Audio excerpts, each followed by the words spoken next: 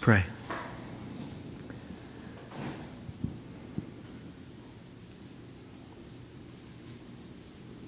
Father, we sang it.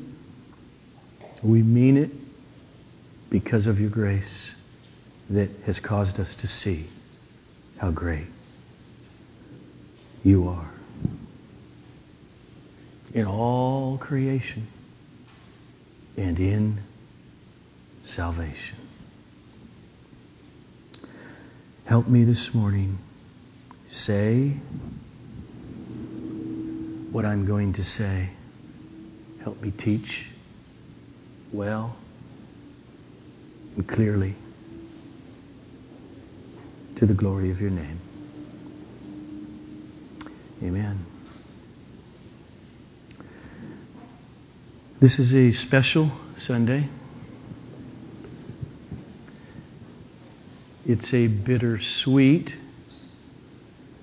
Sunday because our family member, the little boy we watched grow up into a man, will be being shipped off tomorrow down to San Diego as a recruit in order to go through the Marine boot camp.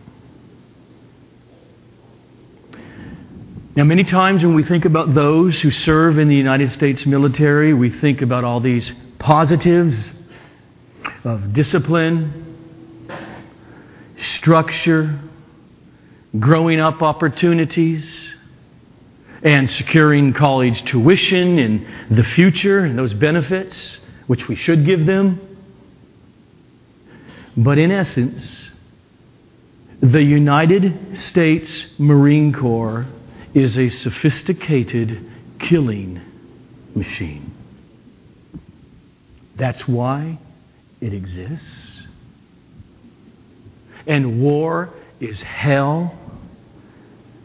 And war has been the story of the human race since the fall. But we're Christians. Those of us who have been awakened by the Holy Spirit to be born again and to come alive to faith in the gospel, God's mercy has come upon us. We saw how wicked and evil we were and what we deserved, but Jesus Christ had come and He had taken away our sin by the sacrifice of Himself and the resurrection of the dead. And now we have an eternal perspective on every human being, in peacetime or in war, children or warriors. And we know that it is appointed for each human being to die once. And then comes the judgment about their eternity. And so, if we who are believers are ever in a position to have to take the life of another human being, and particularly an unbeliever, we do it with the cognizance of that ultimate reality. And that is heavy. And so Christians are never to flippantly approach the inevitable of war.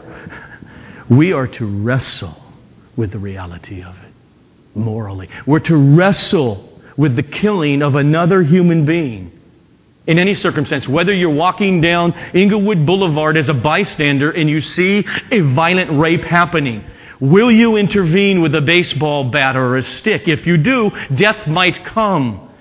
It's a huge issue. Or whether you are a domestic police officer as a Christian, or whether you are a soldier or a Marine on a foreign battlefield. And whether being in the military, you are actually in hand-to-hand combat, or machine gun combat, or you shoot artillery from a naval ship a few miles away, or missiles from a fighter jet. Or if you are here in America at home playing on a video game with a drone, taking photographs for intelligence so that others could pull the trigger and cause death. Here's the question. Should Jesus' people, Christians, ever endorse war? Should they ever volunteer themselves into military service where they may have to fight in battle and kill other human beings? This is an issue I don't think I've ever at least directly dealt with in a sermon. And so, this morning seems like as good a time as any if I'm ever going to tackle that topic. And so that's my plan. We're moving away from Ephesians this morning to deal with this. So let me just begin this way. As far as I can tell, in the New Testament, it never directly deals with the moral issue in the sense of Paul writing a whole page on when war is just, if it ever is, or if it's not. It's never directly dealt with that way. Therefore, every believer who wrestles with this has to come to their position based on rational thinking and biblical principles. This is not an issue, that is, of war and of military service, that should not be, it should be, with Christians, taken seriously, to have great pause over it, and particularly because of seemingly, I say that very clearly, seemingly opposing biblical principles. Like, love your enemies. And like, do justice. Okay. Now, let me start saying this. I don't mean in Christendom as a whole. I don't mean in denominations that have nothing really to do with the gospel anymore. I don't mean with liberal Christians who don't believe that Christ is the substitutionary sacrifice for sin. I'm talking about there are Christians who love Jesus. They believe in the atonement of Christ. They love their Bibles, and they, like we, are doing their best to submit to the authority of Scripture. And yet, they oppose war. They oppose any violence at any time for any reason. They're called pacifists. And it has nothing to do necessarily with cowardice at all. It has to do with principle. We all have things we hold to and principles that we believe. And we can be very honest with our conscience in that. Okay, so, not only that, as some of us know now over this last year, there are some who are willing to die, willing to be killed in a war, but refuse to take the life of another. Like Desmond Doss in the recently portrayed story from World War II in the movie Hacksaw Ridge. Here's where I am. Those who hold that position, who are my brothers and sisters in Christ, I absolutely embrace them as brothers and sisters in Christ. Though, to be honest, I think their reasoning and their conclusion is wrong. And that is why this morning I can happily honor Pedro's service to us as a major in the United States Air Force and Sergio's decision to enlist in the Marines and headed off to boot camp to tomorrow. So let me start with a quote here from Al Mohler, the president of Southern Baptist Theological Seminary in Louisville. He writes, "The words of Jesus are unambiguous." Quote, "Blessed are the peacemakers, for they shall be called sons of God." These familiar words from the Sermon on the Mount, they form the basis of any Christian understanding of war and its morality. For the Christian, the standard is already set, and the goal is absolutely clear. We are to seek peace. The hard part comes in understanding how peace, even the partial and temporary cessation of war we call peace, how that peace can be achieved and established. Is war sometimes necessary for the making of peace? End quote. My answer to that question is yes, it is. There are times in this sinful world, this fallen, as Paul would call it, present evil age, where the only means to peace is to defeat violently an aggressor, an enemy doing evil.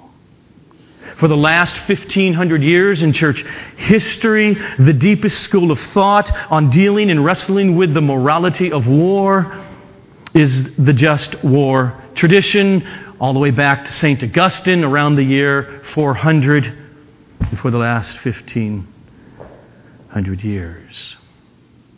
Yet, there's always been another doctrine. It's called pacifism. And it is the doctrine that declares war can never, ever be justified under any conditions. And not just war. No violence in any way can be justified. If you say, no, I hate war, but if you give me that example, then I think the person has to defend themselves. Well, then you're not a pacifist. You don't understand the doctrine.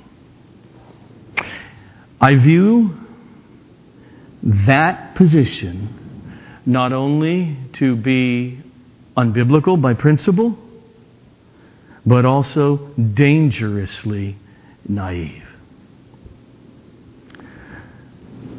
I am absolutely with every pacifist who abhors violence,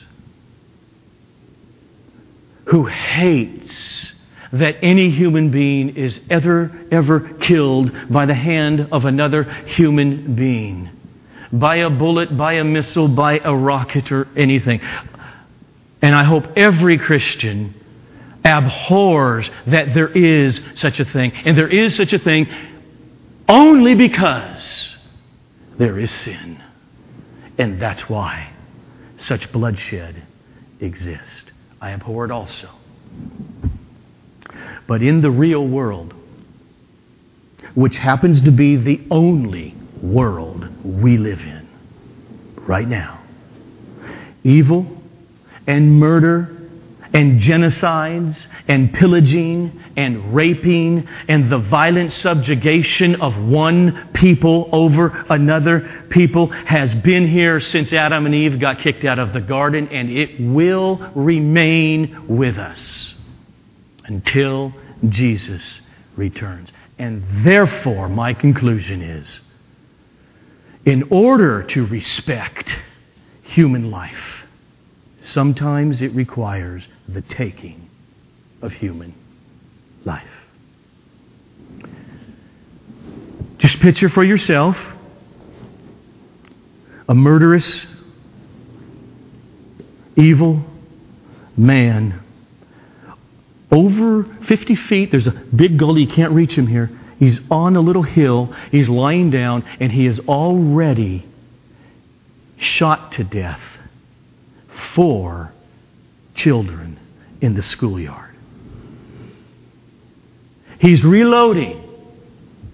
And now, for my argument's sake, I put into your hands a rifle. It's loaded, and you have him in your sights.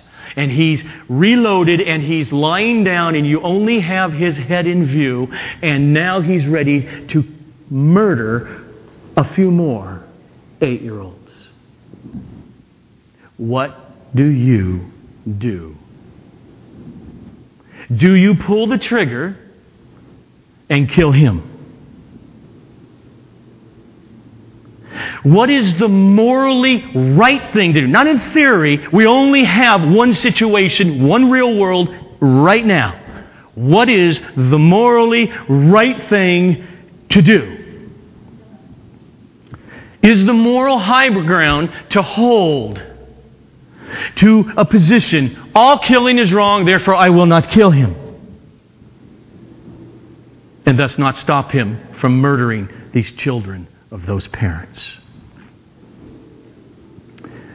I answer, the morally right thing to do is to shoot him. A consistent pacifist answers, the morally right thing to do is to not shoot him. Okay, let me restate that again and add the realities to both positions. As a Christian, plunging someone into eternity, I argue that the morally right thing to do is to shoot him and thus to kill that man who has murdered these children and will murder more if I don't do it. And the pacifist answers, the right thing to do is to not shoot him and thus end up with more dead, innocent children. Pacifism fails to keep the peace. It fails to stop immoral violence. Any position we ever hold, decisions we make about lifestyle, I say this a lot of times here from this pulpit. Ask yourself the question about all those kinds of things. What if everybody did or didn't do what I do? It's really clarifying. So, if everybody who is a Christian were pacifists, it would help contribute to more and more evil killing, wicked violence in this world.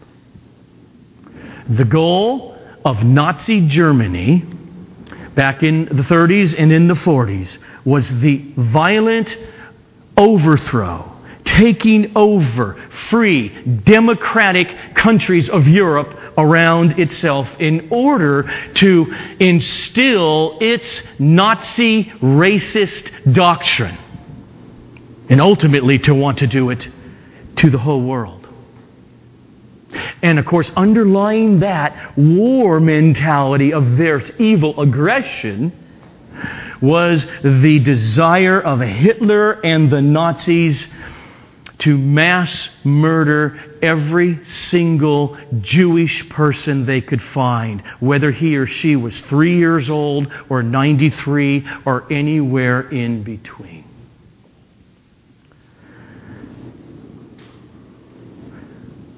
And it was only because of violent forces against Hitler's Germany that only 6 million Jews were systematically rounded up and murdered. There would have been many more if it were not for the moral violence of the Allied war machine against Germany. And today, I don't mean Islam as the religion as a whole, I mean a segment of that religion called Islamism, with its doctrine of the murder of children, elderly, civilians alike, who are infidels, in order to take over whichever pieces of land and governments and property they can in order to instill and make Islamic law the law of the land over all peoples, is a threat and very dangerous in the guise of particular organizations around the world like Al-Qaeda and ISIS. Presently, the nation of Iran is very clear, very vocal about their desire. Now they just need the ability, about their desire to eliminate the free, democratic state of Israel from planet Earth. Okay, this is the real world. And so what I'm going to say, I say it not flippantly, I say it thoughtfully. Only childlike, naive persons think that mere diplomacy or talking to ideologues, ideologically evil leaders and persons like Adolf Hitler or ISIS or the religious dogmatism of the Iranian regime, that they think we could talk them out of their evil intent of mass murdering, is naive. But instead, only strong military forces are what could and what did stop Hitler's Germany. And only strong war machines, whether from Canada or Australia or Great Britain or the United States of America, are what will slow down and stop genocides. And the murder of thousands upon 10,000s of Muslim people by ISIS. Next month, eradicate the violent military forces of Israel. Get rid of them. And of the United States. They're gone next month. What will happen immediately is the next Jewish Holocaust. And the obliteration of the free state of Israel off this planet. That's reality. Now let's go to the Bible. To principle. Is it there? There it is. Romans 13, 1-5.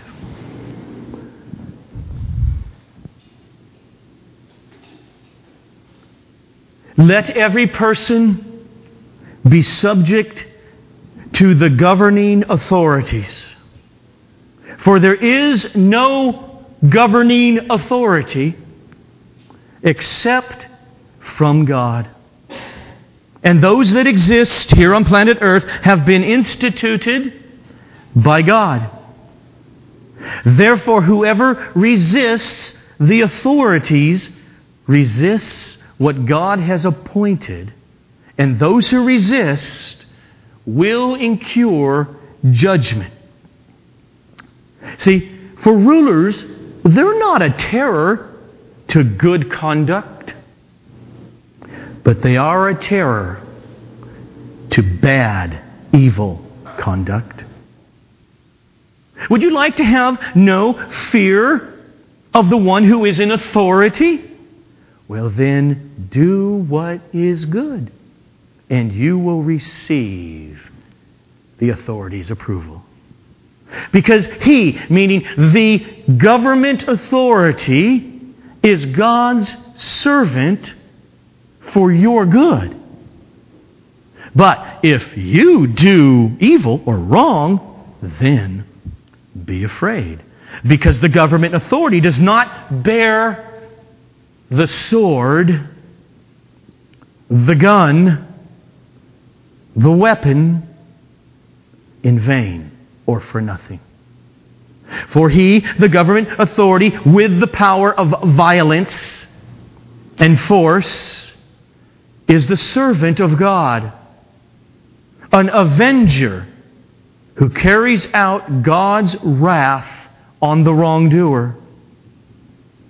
And therefore, one must be in subjection, not only in order to avoid God's wrath coming through the violence of a state, but also for the sake of conscience.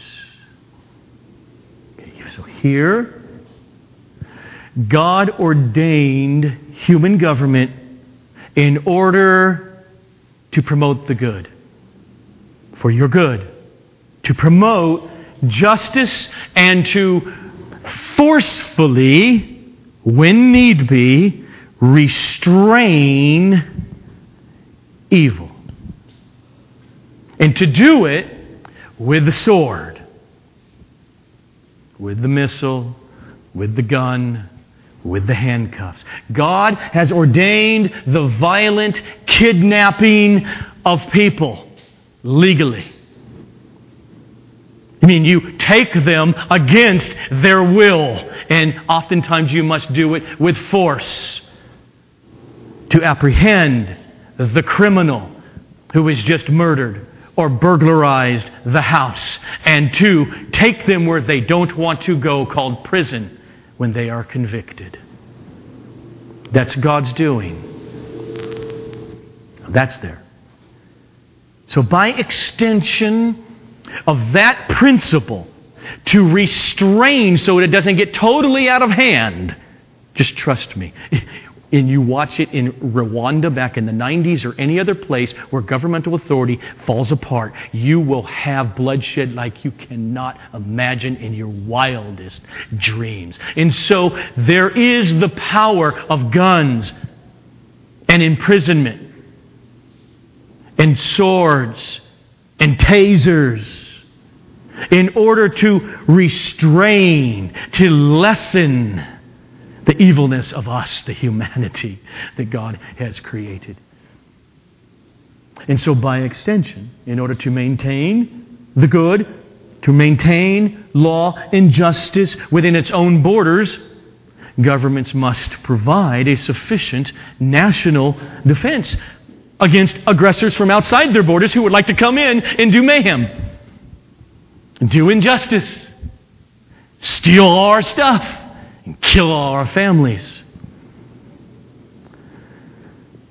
And so Paul calls the government a servant, a minister of God for our good. When he said that, he meant the Roman government as a whole and its hierarchical system down through provinces, etc. That's why God gives government, according to Paul, the power to work violence when need be. The sword. In order to enforce punishment, he says, on those who practice evil. 3 verse 4 again. For the government is God's servant for your good. But if you do wrong, you're on the wrong side of that, well then you should be afraid. For the government does not bear the power of the sword and gun, etc., in vain, for nothing. There's a purpose. For the government is the servant of God, an avenger who carries out God's wrath on the wrongdoer.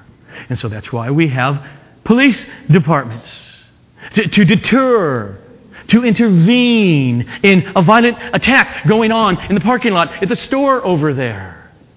To intervene. I think there's someone who has just broken into that house and they show up and intervene in the burglary. And hopefully it happens peacefully. But oftentimes it doesn't because the criminal fights back. And thus the swords come out.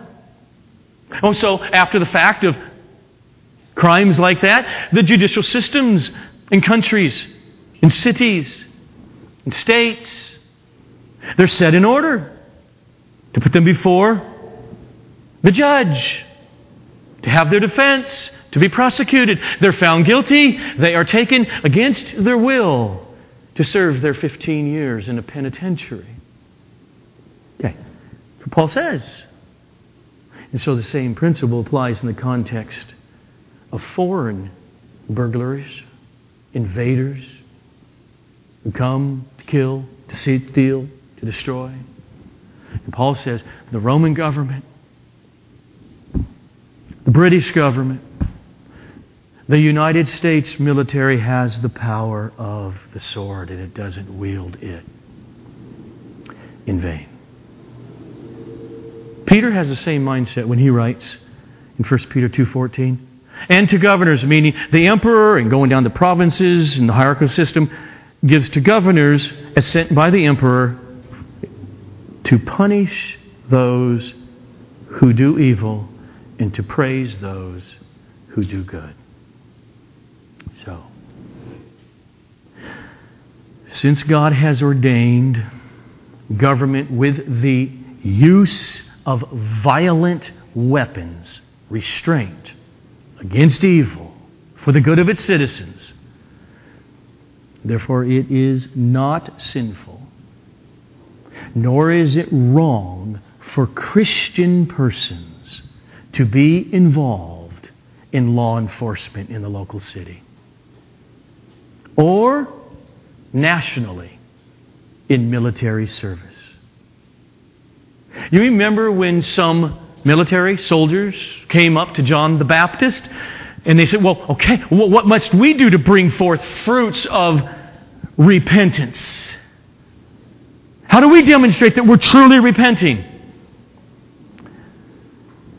John did not say, well, it's obvious.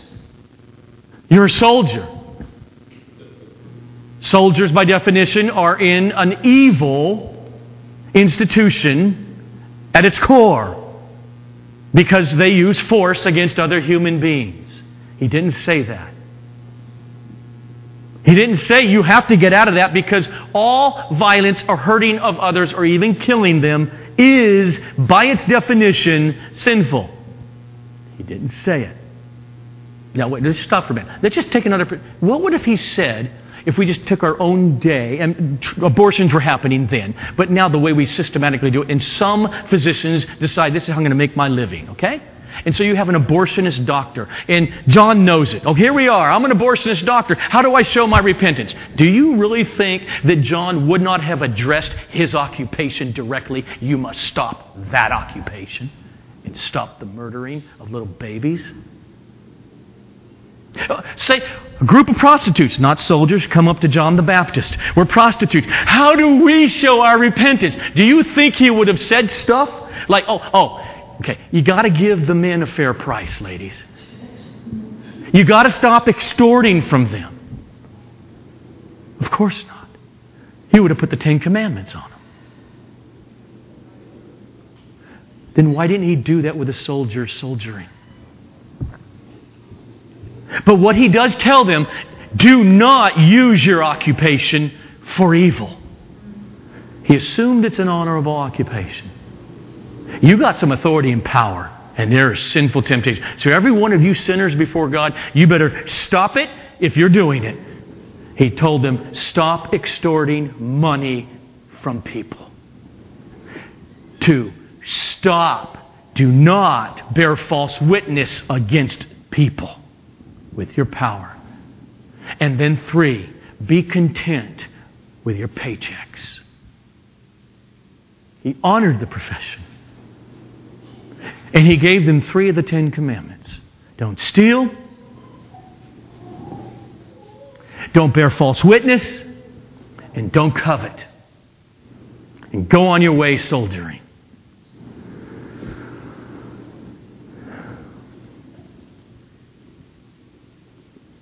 And so, when restraining evil is in your power, and we human beings choose to not restrain that evil when we have the ability to do so, we are condoning the evil of that rape happening in front of us now. And so whether it's the authority of a husband, whether it's the authority of a father over his family, whether it's the authority of a police officer in his duties for that city, or whether it's the authority of a soldier or a Marine or an airman or a sailor. There are authorities, and therefore to not act against evil when it's in the power is to condone the evil. So, for instance, back in 1939, 40, 41, when Great Britain as a nation decided to take up violent arms and to shoot down the German planes that day after day were bombing London, they were justified in so doing.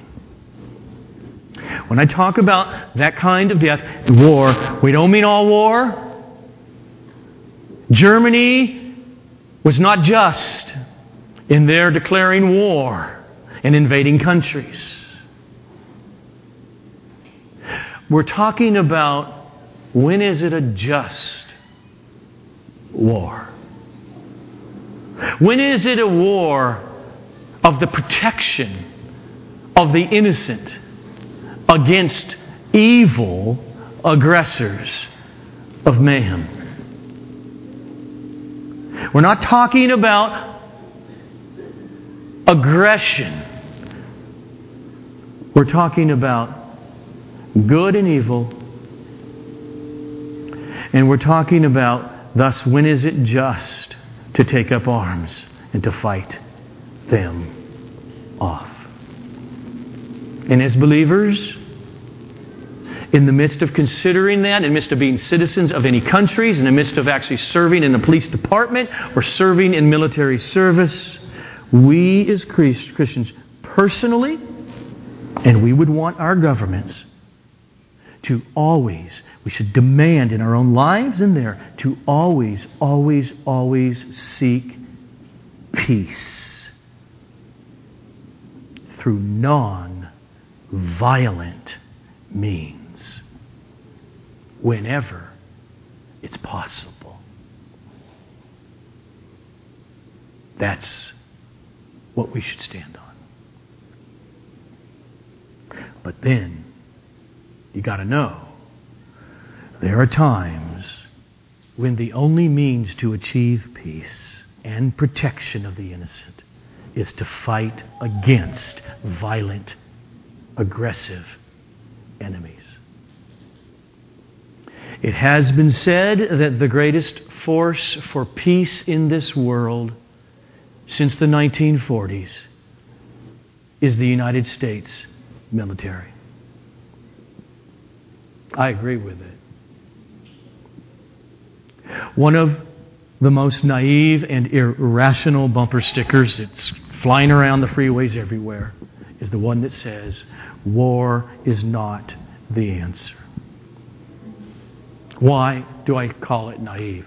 Because you got to have a question first. Oftentimes, to questions, war isn't the answer. We can deal with people with economic sanctions that just cripple them, and it works, and no one has to get killed. It's awesome. But if the question is, how do we stop Adolf Hitler's Nazi war machine? Well, then the answer is war, and it's the only answer.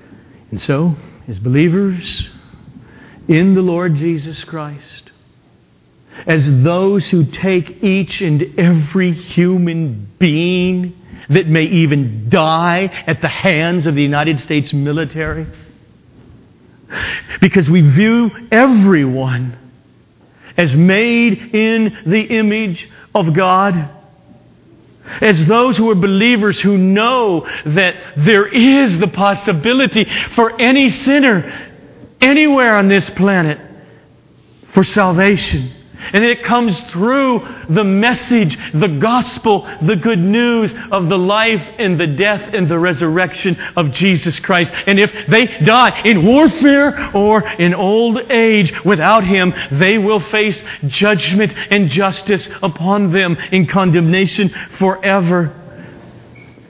Go into this issue with the consciousness of that reality. But we have to be adults. And so we cannot avoid struggling with our conscience over the issue of the horrific reality of war. And as believers, whether serving as police officers or in the military, we must fear ever-loving war. We must fear ever wanting to seek the battle instead of peace without a battle.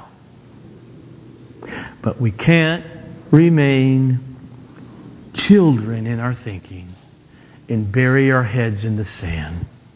So as I close, I'm going to say we would do really well to pay attention to these words from Albert Mohler. Quote, "War is a demonstration of the utter sinfulness of sin. Christians must seek to establish and maintain our faltering and temporary efforts at peacemaking until our Lord comes to establish the only peace that endures.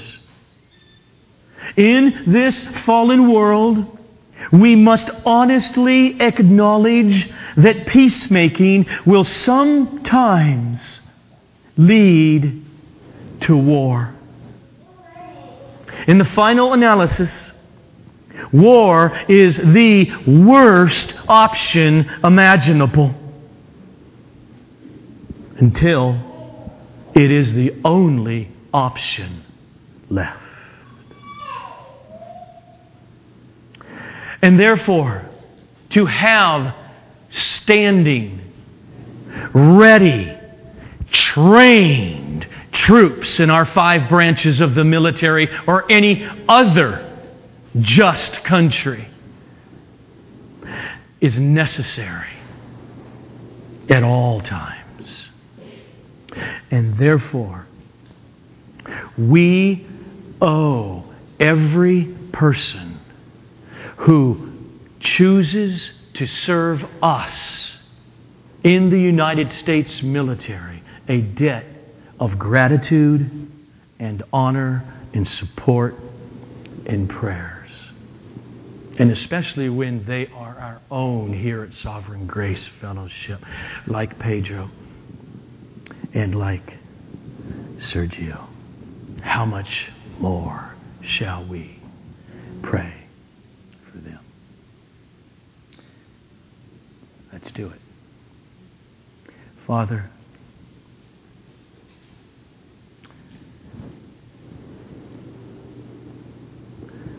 as each of us wrestle as adults with the world we really live in a broken world that groans, waiting for the redemption of the sons of God to appear in the resurrection. Oh, may we be peacemakers. May we be those who seek to do justice and hate injustice. And we do lift up our forces. We lift up our leaders. We lift up our president to never fight, shoot, and to kill when the goal of peace can be done without such a thing. We thank you for the service of Pedro And we thank you for the coming service of Sergio. You were good and you were gracious. We thank you. Amen. So now I want Sergio and your two sisters and your mom and your dad probably come up here, sit on the front row, because in a couple minutes we, as a congregation, are going to pray for, going to lay hands on Sergio. She's off to boot camp tomorrow. And there's your dad. He's totally prepared again. Precious one.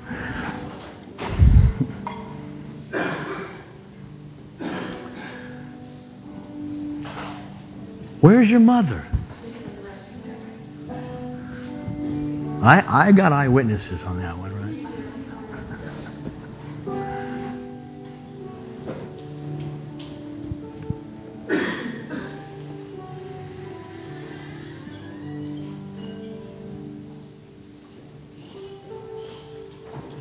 Just enjoy the music.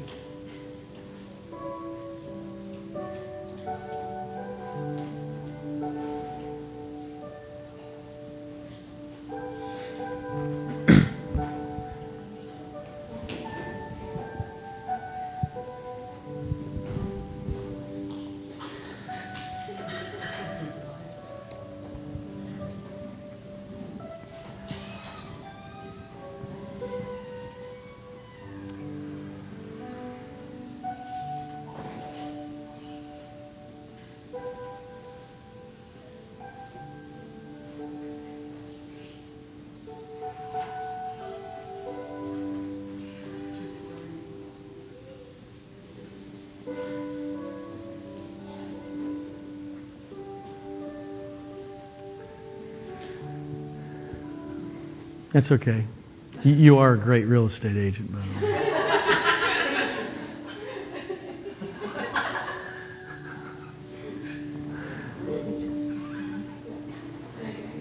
All righty.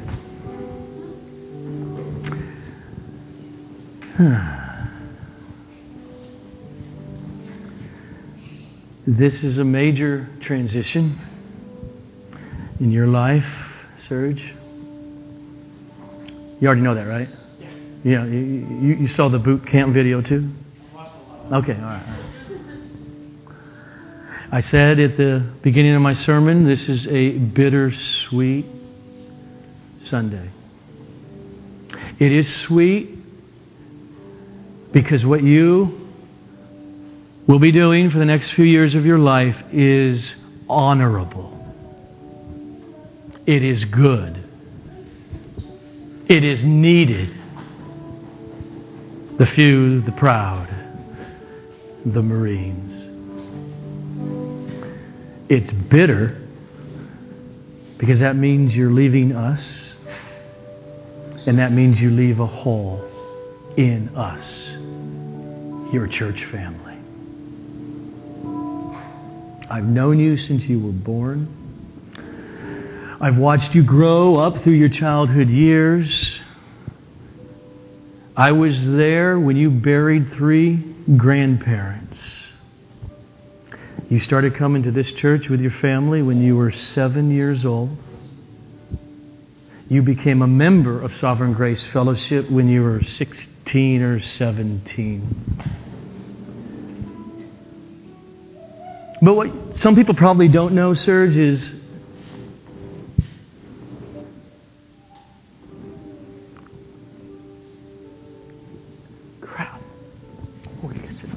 Were you recording that? Is how you have faithfully served these people, this church, for 11 straight years. For a number of those years, your arrival time Every Sunday morning would be at 7:45 a.m. Some of these people still had another 2 hours of sleep. You were here for setup and after church for takedown. The last few years since we moved here, our time is 8 to 8:10 every Sunday morning. And when we made this transition to this campus a little over 4 years ago, you began overseeing the entire setup and takedown thing because your work ethic over the years and the young man you became told me he's the man.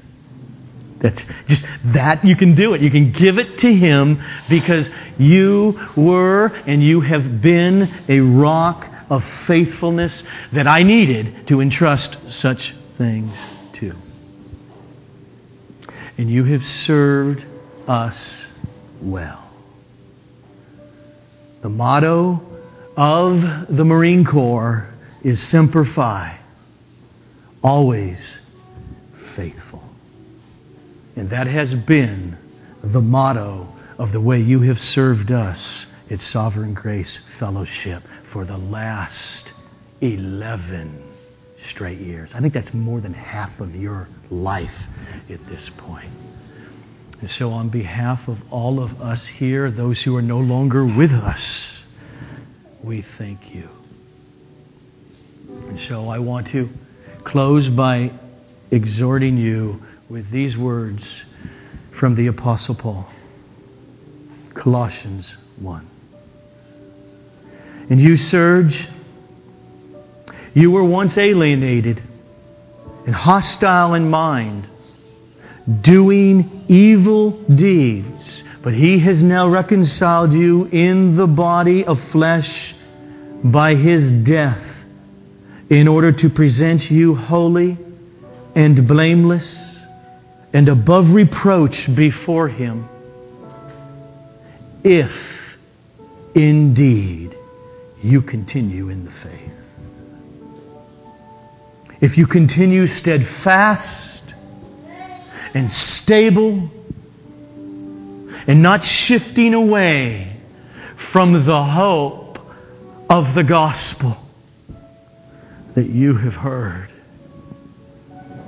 And so I say to you, as your uncle, as your pastor, and as your friend, in all the trials, in all the real temptations that do lay ahead of you, in all the worldliness that will vie for your soul, continue in the faith.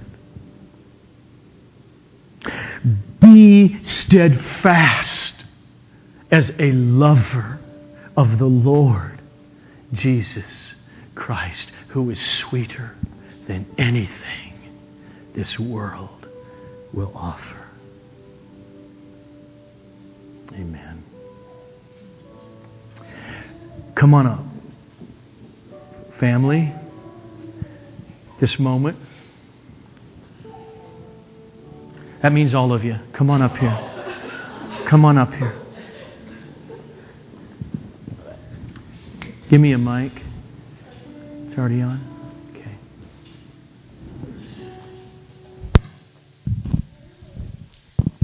It is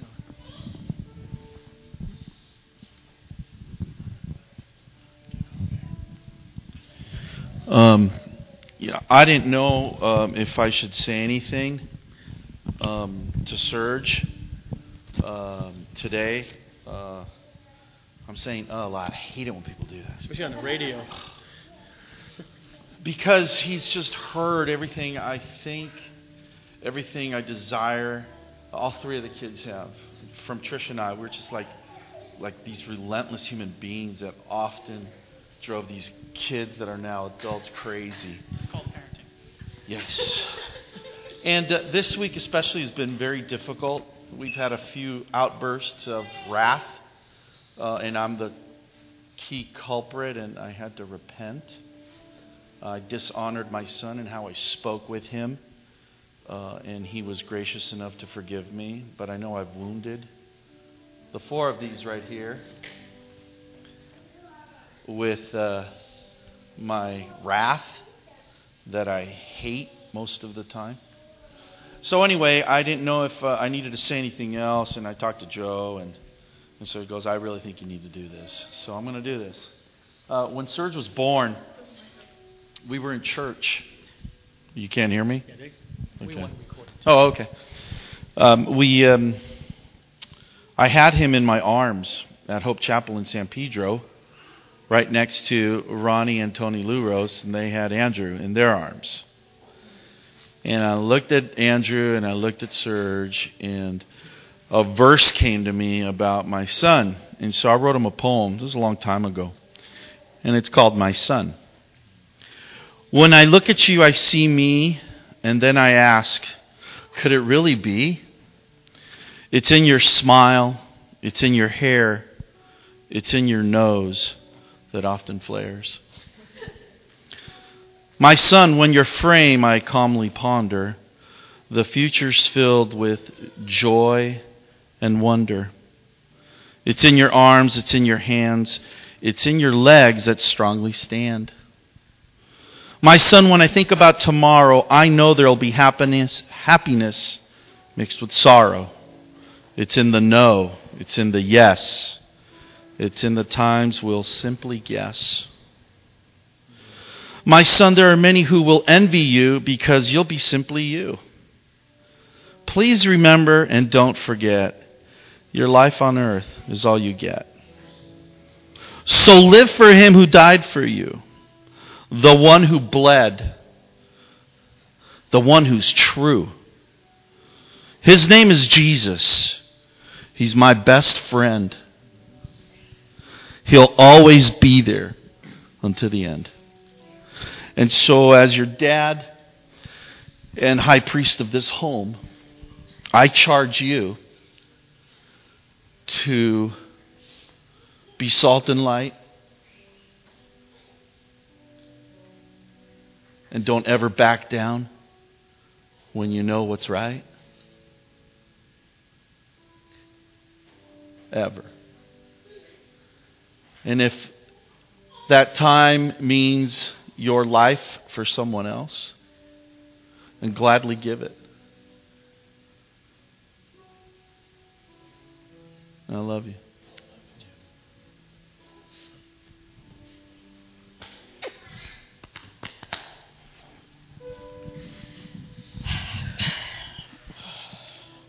Hi.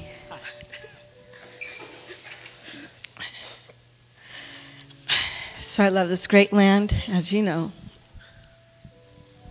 And I often looked at soldiers in the military, very proud, always loving what they do for this great country.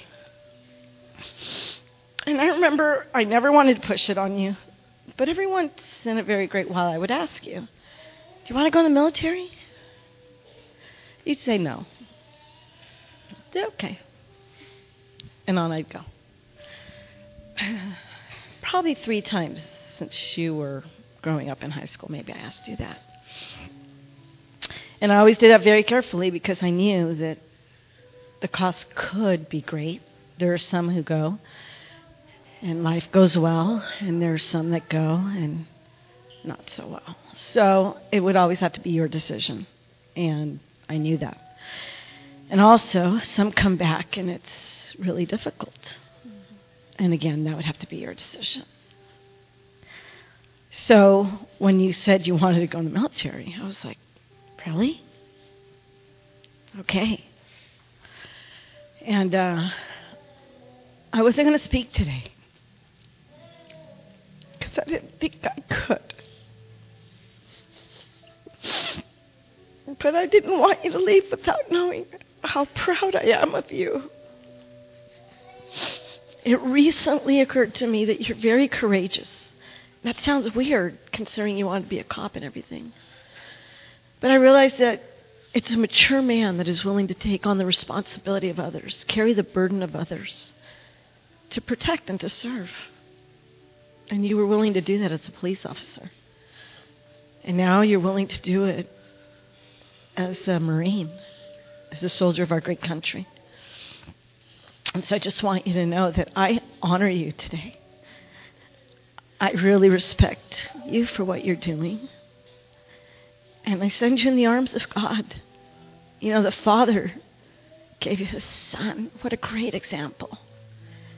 And I, as a mom, like many other moms that have given, some have given their lives, their sons will never return home.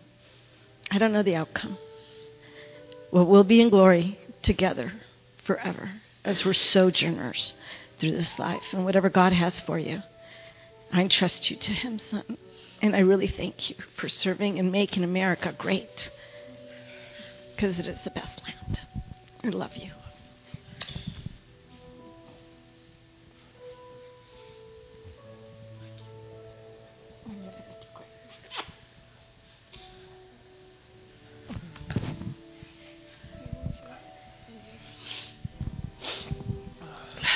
Gosh. Third, you're my best friend. And you're the light of our house.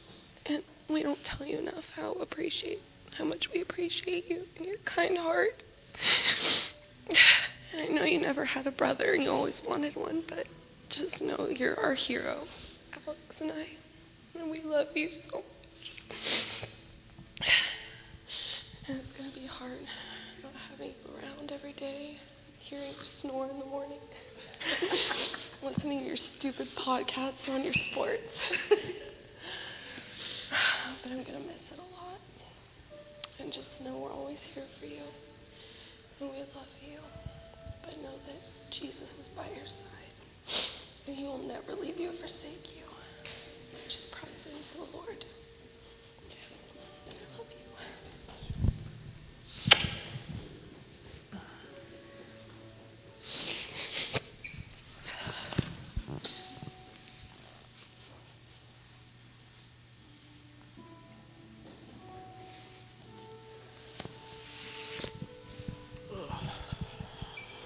I don't know what to say.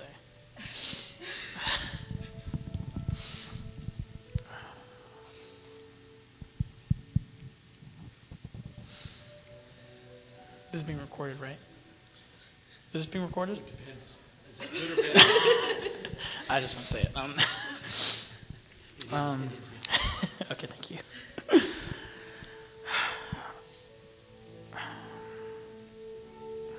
I'm speechless. I mean,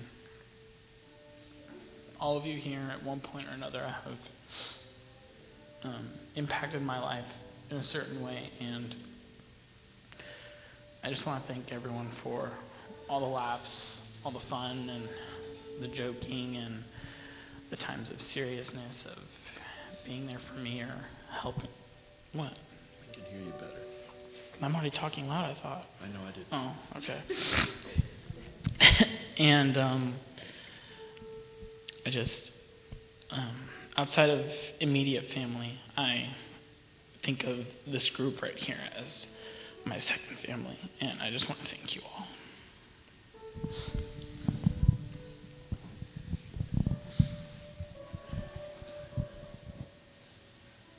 I think I said it 5 times, but I'm really proud of you.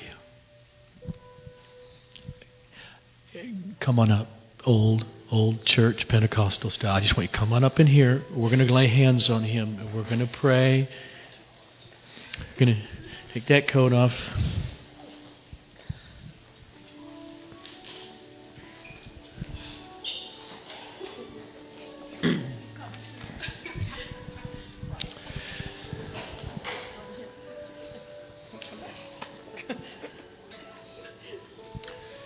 Get hands on him, Dad.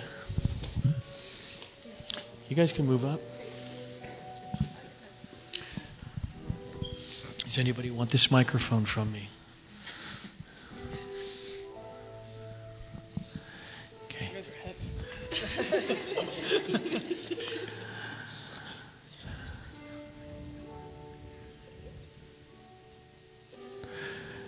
Father, we thank you for the gift of a son, of a brother, of an adopted nephew, of a friend, of a childhood friend into adulthood. We ask, Father, that you cause Serge in the Marine Corps to be a beacon of light that is Christ and Christ's word. That you protect him. You protect his heart. You protect his soul. We thank you for his bravery. We thank you for his faithfulness and how you will use him in the years to come. And Father, as we send him, we send our own heart. And Father, we know that you will keep him because he, by your sovereign mercy, has been made dear to our hearts. You will keep him constantly on our hearts, not just this week or the next 12 weeks, but all the time. He is away.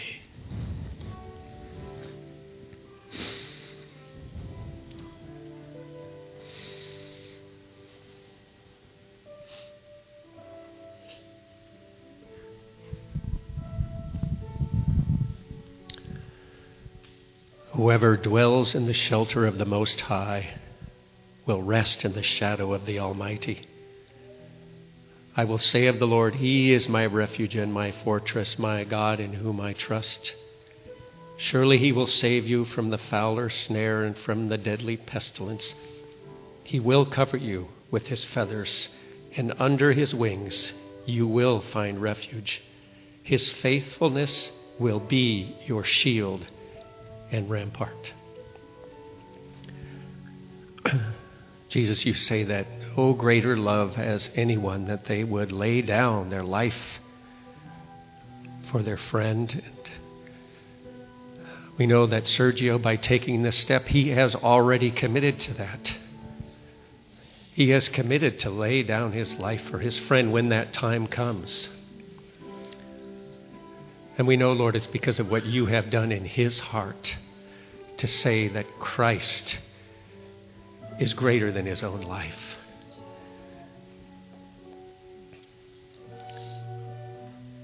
Lord, let him, as he goes about his works, let him be a light shining on a hill when he is surrounded by darkness, that others may see his good works and glorify our Father in heaven.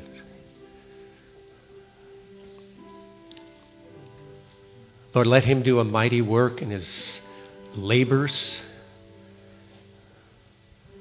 for this country, but in his heart, let him always remember that he is serving the God that he loves, the God that he has committed his life to glorify, to love, to worship, to serve.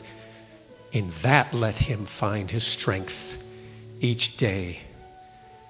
Even as he grows weary or is tempted or whatever, let him see Christ as his great reward, as his strength each day, one day at a time, as he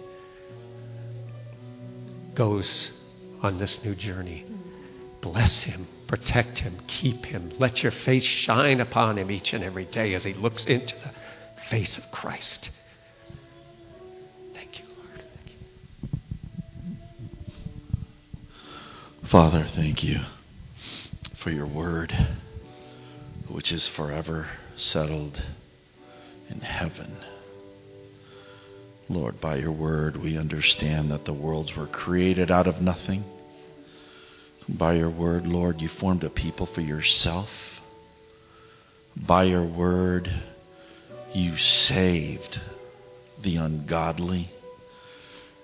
You justify, you sanctify, you glorify your people by your word.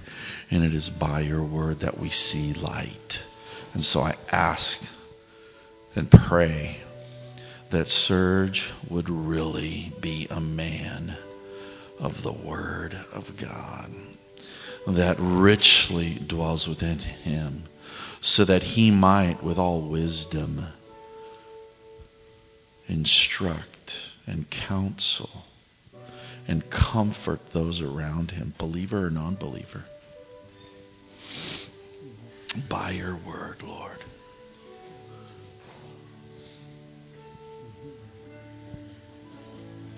Amen.